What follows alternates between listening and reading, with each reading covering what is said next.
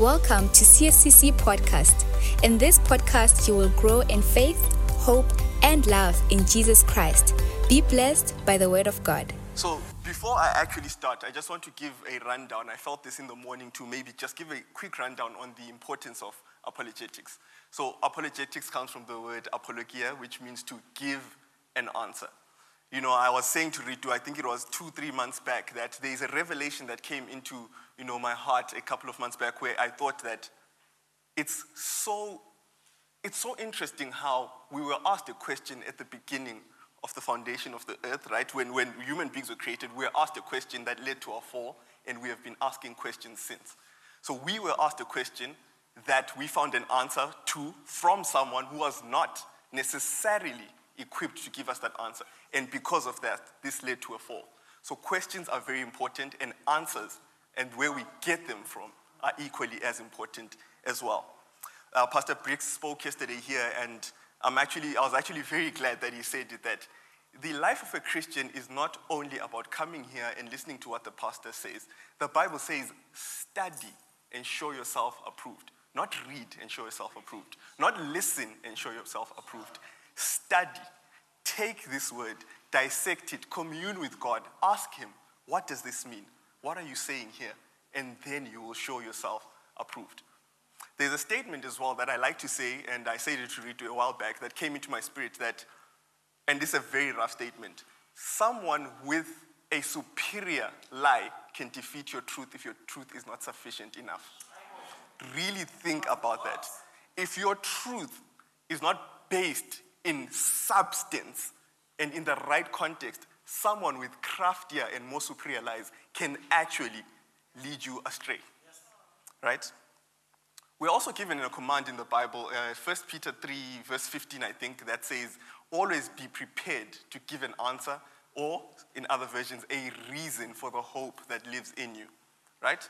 As Paul said, we are prepared to give an answer, meaning before you can give an answer, a question must be asked. It's not always be prepared to go out and say something.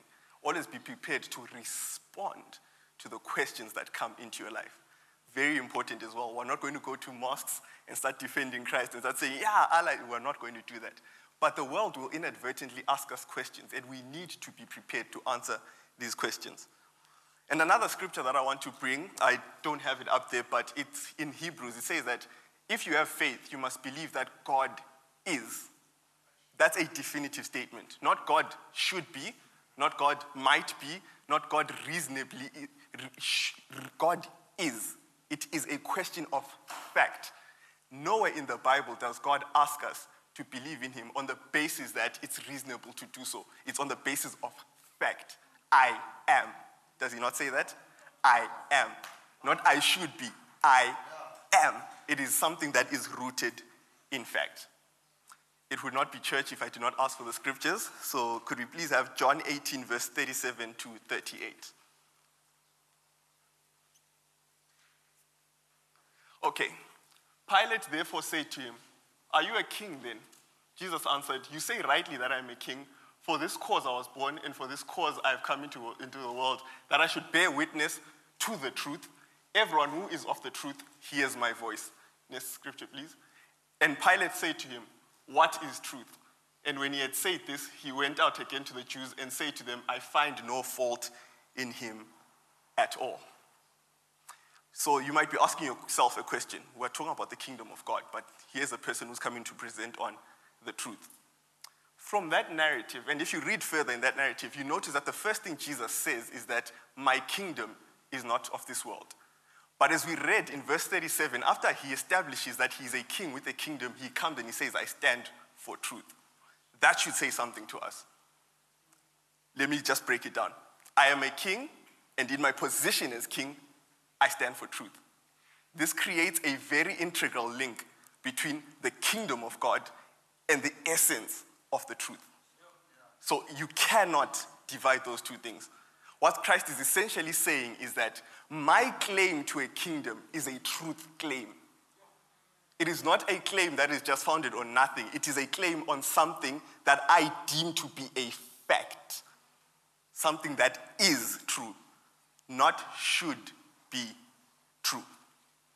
Lisha said something and she really took the words out of my mouth in the morning when she says that everything concerning a kingdom is centered around the king. This is a very true fact. Go to the Old Testament in the book of Kings, in the book of Chronicles. You will always see this pattern that consistently emerges, where it says that, and then he ruled Israel, and they were given to this. The nation usually reflected certain aspects about the king. If the king did not take the word of the Lord seriously, the nation didn't take the word of the Lord seriously. If the king was depraved, the nation was depraved. So in essence, when Christ says, I am a king, and I stand for the truth, and he is the king of the kingdom of God, it means that each and everyone who is under this kingdom as well must be given to the truth, because the king himself is given to the truth. Right? So now we've come to this starting point where, I mentioned that, ever since the fall, we have been asking questions. Ravi Zachariah says something very interesting, and I'd never thought of it like that. One of the saddest things about that interaction is that Pontius Pilate asked one of the most important questions a human being can ask, but didn't even have the decency to wait for the answer.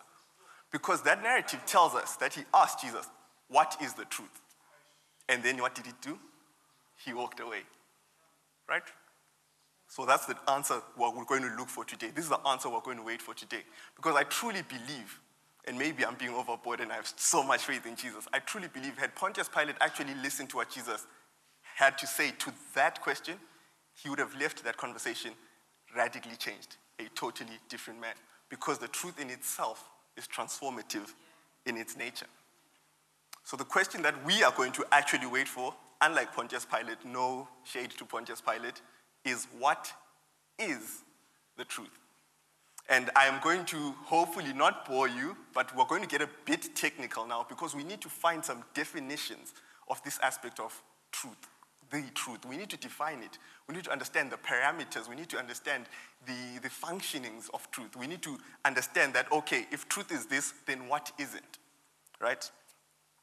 When I was actually preparing this message, interestingly enough, I had one concept of the truth. And I believe it's a concept that we all hold. If I ask you what is the truth, or if I ask you to define truth, you're going to quickly run to the idea of truth and fact. Truth is establishing something that is fact, right? But a second definition of truth came or was impressed upon me, and I'll also focus on that as well.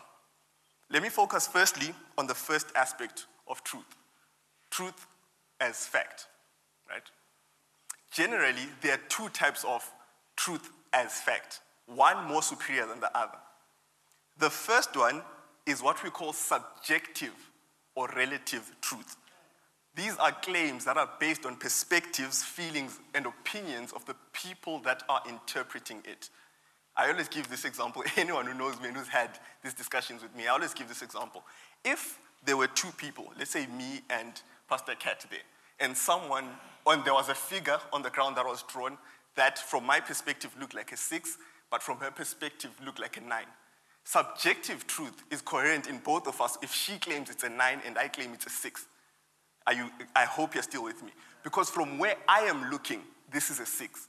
From where she is looking, that is a 9. That is subjective based on the interpretation and the perspectives of the person who is actually interpreting that stimulus or that aspect or that is on the ground, right? That is subjective truth in that example. The second definition of what the truth is as a fact is what we call objective or absolute truth. These are factual assertions that are coherent with reality and with existing or observable standard. Let's take the exact same example, right? There's a 6, or from my perspective, a 6, from Pastor Kat's perspective, a 9 on the ground. Subjectively, it's a 9 to her. Subjectively, it's a 6 to me. Objective reality takes in context and determines what that figure on the ground actually is, right? So, I said in my definition, objective truth is a factual assertion coherent with reality and existing observable standards. So something outside of me and Pastor Kat has to come and regulate between us what that number actually is. Because if we really think about it, let's say it's written on a page, one of us might be looking at the page upside down. So then it determines who is actually seeing the right number, right? There's a 6 on the ground. There's an existing standard that determines what that 6 is. That standard maybe is the individual who wrote the 6 down. If the individual had it in their mind at that point in time to shift the ground or the paper in this way and write like this, then that determination by that individual will then judge on an objective basis what that figure is. And then one of us will be wrong on the basis of that. So objective truth is a factual assertion that cannot stand in the face of counterclaims. What that means is, if I say that chair is blue and someone says that chair is black, it is either blue or black. It cannot be both at the same time. Regardless of how one person sees it and the other person sees it, there is something outside of us that will determine the objectivity of the color of that chair. So this is to say, and this is to set the example that the truth in itself is exclusive. Objectively speaking, objective truth as the higher form of truth is exclusive. It does not debate with counterclaims.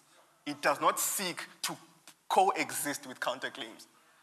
It does not do that. Then the second aspect of truth, which really blew my mind when I was thinking, is that truth, or the truth, can exist as a value.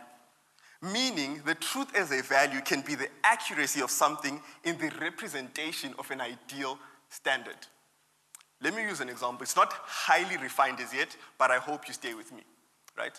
Chaugo is not here, Tiamo is here. Both Tiamo and I are Chelsea fans, right? We're both Chelsea fans. Yeah, they're kind of doing well these days, so no, we're in good spirits. So both Tiamo and I are Chelsea fans. When we look at the truth as a value and as a representation of a standard, when we look at Tiamo, who wears the Chelsea kits, who watches all the Chelsea matches, who actually knows what's going on with the team, as opposed to me, we can say that Tiamo is a true Chelsea fan on the basis of his value towards the representation of the standard, right? We say it all the time. Oh, that is a true Nguni person. That means something, right? So, truth is either 1, a fact, or 2, an accurate representation of something, or a value that is an accurate representation of an ideal objective standard, right? So now, the question we have to ask, we have defined truth, we have gone through the technical aspects. Why are we speaking about this aspect of truth, especially in the relation of the kingdom of God? Why is it important for us to even think about this, right? Beyond it being something that Jesus said, I have a kingdom, my kingdom is not this world, but in this kingdom, I am standing for truth, and anyone who stands for truth is on my side. Beyond that aspect, why should we actually ask the question, what is truth in relation to the kingdom of God? One of the important reasons why we actually need to ask this question is that it will help us understand the parameters and the dynamic of the truth claims that are made by this kingdom, right? Could I please have John 4, verse 16?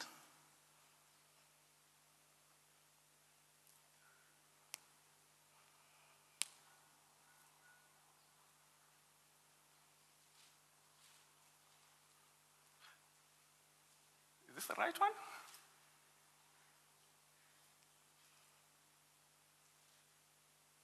Yeah, I think I've got the wrong scripture here.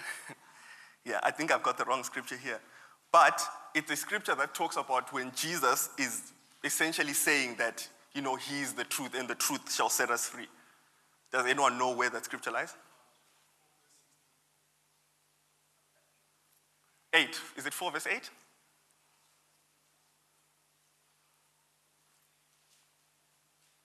Could you kindly check 4 verse 8 for me?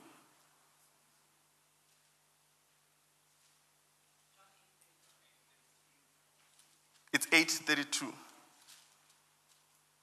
Okay, no, it's I am the way, the truth, and the life. No one can come to the Father except through me. 14 verse 6. Sorry, just missing a one there. Thank you very much. That's a man who knows his Bible. Amen. That's brilliant. 14 verse 6. 13 verse 6 or 14 verse 16. Okay. Okay, but I think I quoted it. Okay, so Jesus said to him, I am the way, the truth, and the life. No one comes to the Father except through me. I just want to clear this out now. There are definite articles that are used. Not I am a way, a truth, and a life. I am the. No one except through me. That is a definite truth claim that is made by the king who has come in to usher the kingdom. What he is essentially saying is there is what I am saying, or this claim that I have in bringing the kingdom, as we learned yesterday, the kingdom being salvation, the kingdom being the governing and the rule of God in our lives. What I am saying in that I am the one who brings this salvation, I am the one who leads you to God. It cannot stand in the face of other claims or ways to God. It cannot. That's essentially what he's saying there. He is not debating. He's not saying, I am the way for you Jews, but then the Greek people have their own way to God. No, that's an exclusive claim. Only, except through me, right? The second one, John 16, verse 13.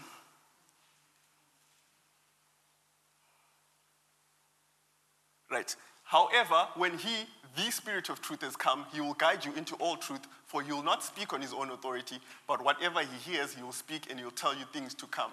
Right? In other versions, it says that the aspect of truth there is the message by the Father regarding his Son. The message that the Son is he that brings salvation. Right? The Spirit of truth will lead us in all truth. All truth literally being categorized and underneath that one fact, that Jesus is salvation through God. That's all truth encapsulated in one statement, right? John 8, verse 31 to 32. I know I'm just throwing scriptures at you, but it will all make sense.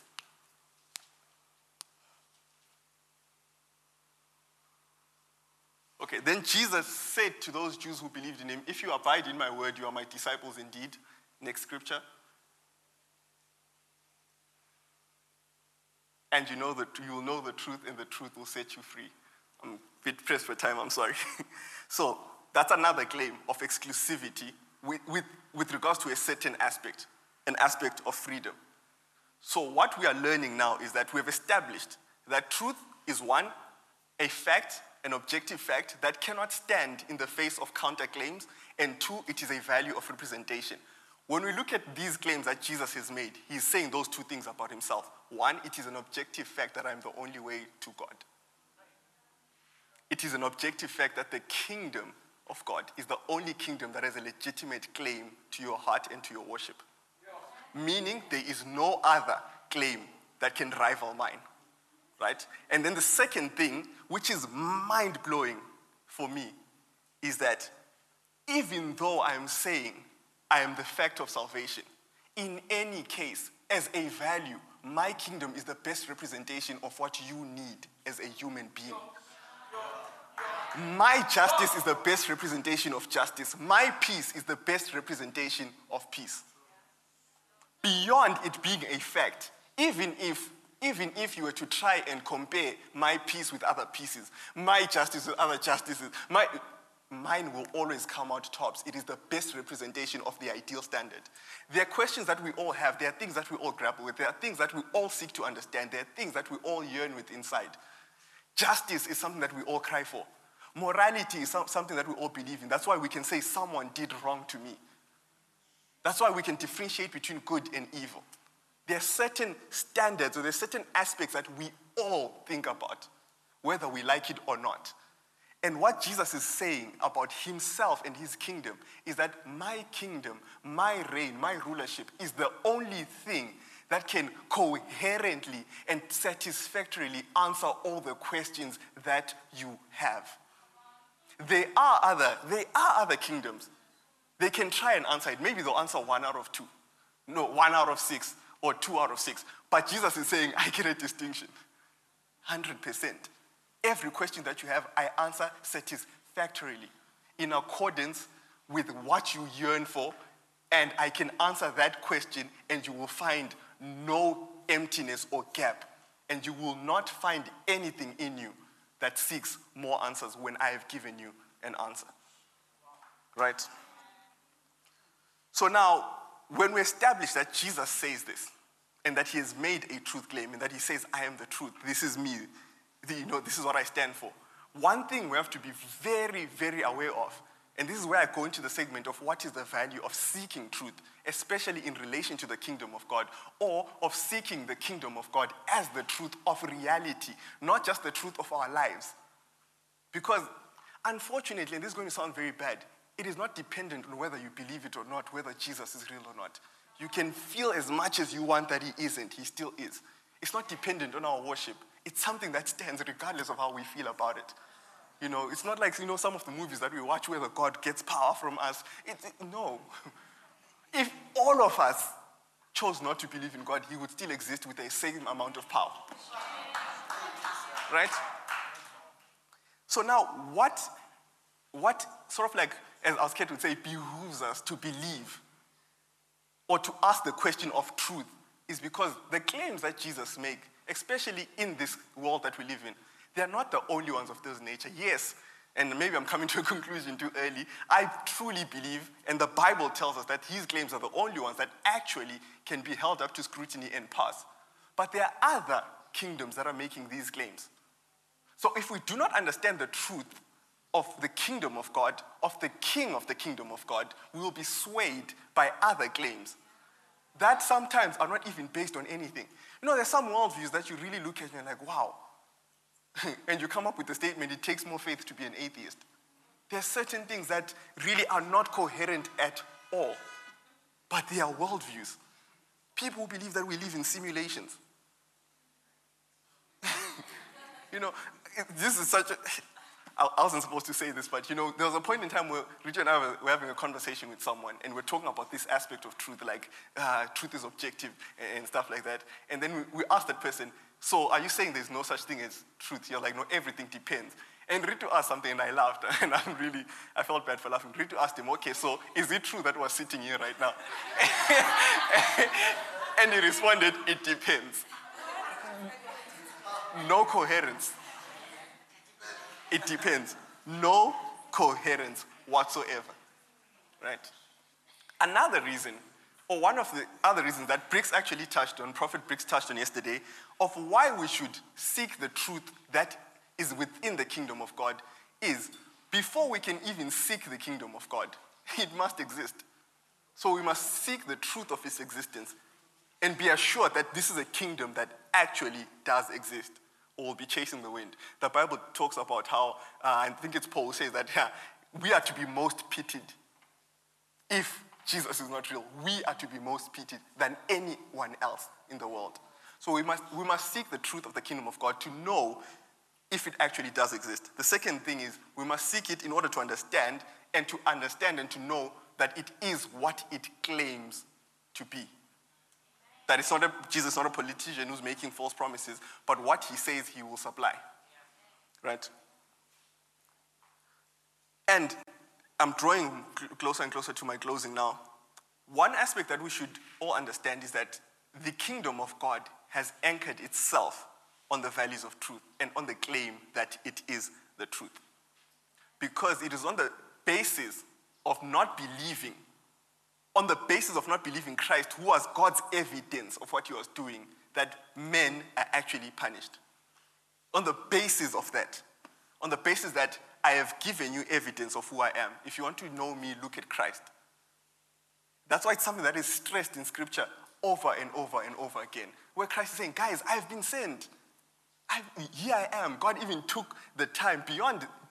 Jesus' mission on earth primarily was to die for our sins. But for the people of that time, it was to be the evidence of what God was doing. That's why Jesus constantly says, guys, you're searching the Scriptures, but I'm here. Jesus says, if you do not believe me, then you're not believing God, because I am God's testimony. It is on the basis of God making a truth claim that, guys, listen, you are in sin and I want to save you and I've sent my son to be your salvation. If you do not believe that, then you're not believing me. You're not believing my truth claim. Yes, if we had more time, would actually expose how beyond that, it's the mere aspect that if you do not believe in the son, then you remain in your sin, but it's not the topic of the day. Let me not get carried away, actually. Right? So the kingdom of God has anchored itself on values of truth. Truths that it does not debate or does not even want to coexist with. Because as we established, the nature of the truth is just that. The nature of the truth is that it is exclusive. It cannot coexist with something that claims to be something else. Because ultimately, then it would stop being truth. And one of the things that I thought about in the morning, not in my notes, just a thought was impressed upon me that truth or the truth is an inescapable aspect of reality. Because the funny thing or the ironic thing is that if I come up to you here and say there is no truth, I'm actually making a truth claim. Yeah. Right? It's an inescapable aspect of reality. Whether you turn right or left, truth will always be there. Any statement that is made in relation to something that is absolute brings upon a truth claim, even the assertion that truth in itself is not objective. If I say truth is never objective, I made an objective claim. Because if I say truth is never objective, but there's an objective truth that exists somewhere, then my claim is a lie. It's not the truth, right? My claim is false. And one of the aspects that we really need to understand as well, and this is what Rito is mainly going to touch upon, and this was me just creating or putting forward the foundation, is the exclusivity of this truth in relation to the kingdom of God and in relation to Christ as the king of this kingdom, as something that cannot be debated. You know, sometimes we find ourselves in spaces, and sometimes we find ourselves in spaces maybe on the basis of not understanding, of seeking more knowledge. And if we're seeking more knowledge and we're looking into the scriptures and saying, that's fine. But you know, sometimes we find ourselves debating certain things out of something that seems like moral goodness. No, but surely there must be another way for those people who are not Christians. We think that's love. We honestly think that's love. We come and you say, I love people so much, I cannot even imagine people not getting another way besides Jesus. It seems right to us. It seems morally astute. But one of the essential elements of love is truth in itself. And not to go on a rant, but we have watered down Jesus and we have watered down the value of truth in the sense that truth is always comforting. It is not. Sometimes truth is inundated with harsh realities, but harsh realities that are meant to expose you to a greater knowledge that is ultimately for your good. And one of the greatest crimes that is done is the debate or the compromise of the truth of Jesus as the only way to salvation. Because the moment we debate that, this is going to sound very rough. I do not want to deconstruct anyone's faith who thinks this. The moment you say you believe in Jesus, but you don't believe he's the only way, you are not believing in Jesus. You are believing in a version of Jesus, not Jesus. Why do I say this? Because Jesus has said, my kingdom is based on truth. And if you want to side with my kingdom, you have to side with the truth. And this is the truth. And the truth is that I am the only way, the truth, and the life. And no one can go to the Father except through me. So if I find myself in a space where I'm saying, Jesus, I believe in you, but I'm sure that there are other ways to Christ. What I'm saying is that, Jesus, I believe in the aspects of you that I want to believe in, but that one thing you said is a lie. And the one thing that you said about yourself is that you are truth. Then we quickly run into a lot of problems. I just want to read a statement quickly. I still have a bit of time, by C.S. Lewis, and one of the most fundamental statements when it comes to understanding the exclusivity of Christ. And I'm going to read it word for word. This is what he says. I'm trying here to prevent anyone saying the really foolish thing that people often say about him. I'm ready to accept Jesus as a great moral teacher, but I do not accept his claim to be God. That is the one thing we must not say. A man who was merely a man and said the sort of things Jesus said would not be a great moral teacher.